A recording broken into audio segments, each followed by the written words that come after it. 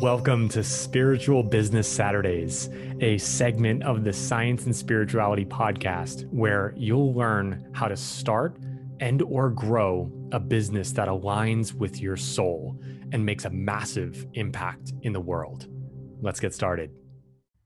Hey, it's Kevin, and in this inaugural episode of the Spiritual Business Saturdays segment, I wanted to start off with defining what is spiritual business, because I recently, last week, asked the question on my Instagram, what questions y'all would want me to answer in this segment. And one of the questions came in, what is spiritual business? Like, what do you mean by that? And so I think that's a fantastic place to start. So I'll share with you what spiritual business means to me, as well as how I've built my business in a way that honors my spirit, as well as the source of all things. You can call it God, the universe, spirit, the infinite intelligence, whatever label you want to use as the higher power, and how we can connect with that in business. So I was kind of actually alluding to what my definition of spiritual business is right there, which is that there is a connection with the infinite, with the source of all things in the business that you are running. So spiritual business can be in any industry. You could be doing any type of business and have it be spiritual, as long as you're connected with your own soul, your authentic self, your higher self, whatever label you want to use. Again, there's this essence that is within all of us that is connected with the divine, the oneness of all, the God, source, spirit. And so that's my basic definition of it, is that we are connected with that source of our being while we are operating in business. And while that might seem like a given in certain industries, like I'm thinking of healing work like Reiki or acupuncture, or for me, like I'm in the coaching industry, like it might seem like it's a given that you're connected with your authentic self, but it's not. And I don't believe that many people talk about this or were given training on this to connect with ourselves and our authentic self as we run a business.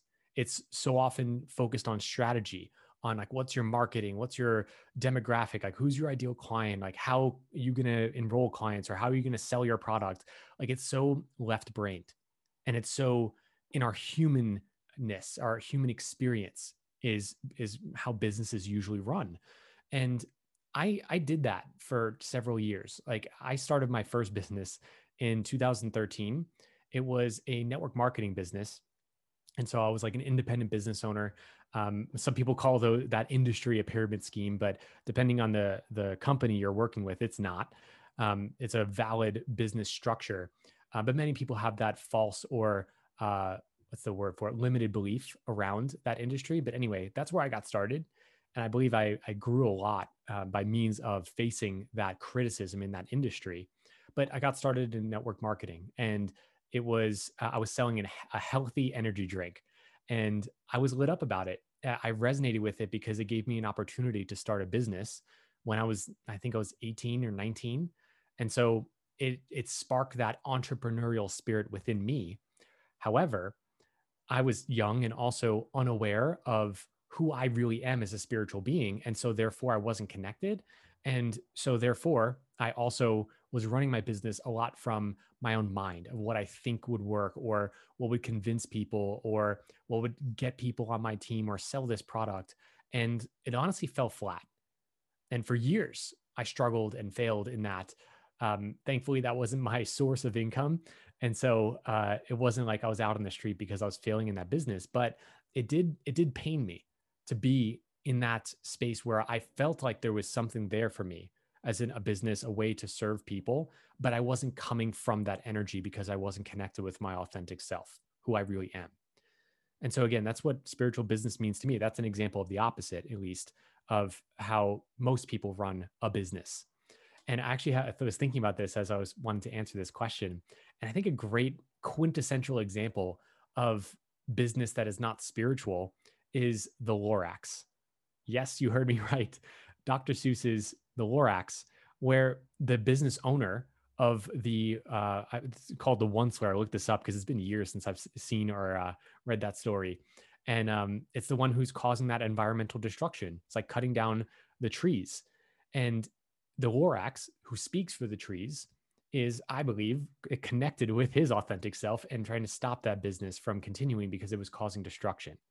And so that business where they were cutting down trees and not honoring the environment and not doing it in a sustainable way is, I mean, there was complete disconnection from the spirit, because the spirit is one. There's one life, one power, one presence in this universe, and we each are an individualization of the infinite. And so what's good for all would be good for us, and vice versa. It's like one for all and all for one, right? That also that common phrase. That should be the same thing in business. Is that if it's good for us in our business, it should be good for others as well. And that is where we are connected in our oneness with spirit. But if not, then it can cause destruction again. And even if it's not environmental destruction, because there are certain businesses that are doing that to this day and are just completely disconnected from the oneness of all. But even if you're in a business, say, like, again, just an example for me in the coaching industry, it's not like I'm causing environmental destruction just by coaching, but it could cause destruction in my clients' lives or the people that are connected with me on social media, my audience, or even on this podcast, if I'm not connected with my spirit as I'm sharing messages. And also say, no one's perfect at this. So you don't have to be perfect, but it's the endeavoring to come from that space of oneness, of love, of connection with your own authentic self and bringing that forth into everything that you do. And so that's what spiritual business means to me. And that's ultimately why I started my coaching business. So another quick story, because I was in network marketing, that business, for about 3 or 4 years. And then I got in the coaching industry. I was working for a life coaching company. I was a content developer, and I loved that job. I was working for a multi-million-dollar life coaching company. I did that work for about 3 years until I started to feel this calling, and then this desire, this soul calling or longing to serve people in a more direct way. And I really believe, this is really what I believe, that each and every one of us has a certain calling within to serve others, to support others, to help others. That's the human nature. Not everyone it would be called to start a business, which is why I'm making this a segment of the Science and Spirituality podcast, not a part of the whole, or not the whole, but is a part of the whole of this podcast and what we share. But so this would resonate with some people. And so for me, I resonated with starting a business because I felt that calling, that knowing that I was meant for more, to make a greater impact in people's lives. And I really believe that that's what we are here for. Our soul has incarnated in this human experience to help others, to help others evolve, to help others grow, to help others have a different experience in life that is better than what they had before. And that's what really business is about. It's helping the world become a better place, or at least that's what spiritual business is about, because some businesses are just out there to make a profit and money. And so with that said, I think I'll end this episode here just to make this short, sweet, and succinct.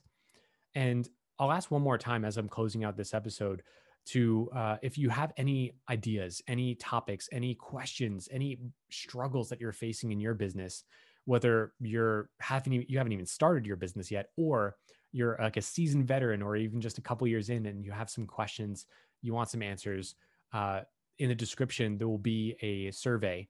I shared this in the intro of this podcast segment.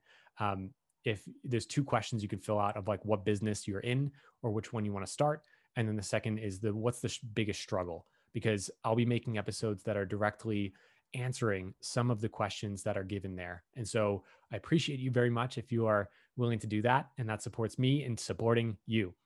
So with that said, my friend, I hope you have an amazing day, and I'll talk with you on another episode.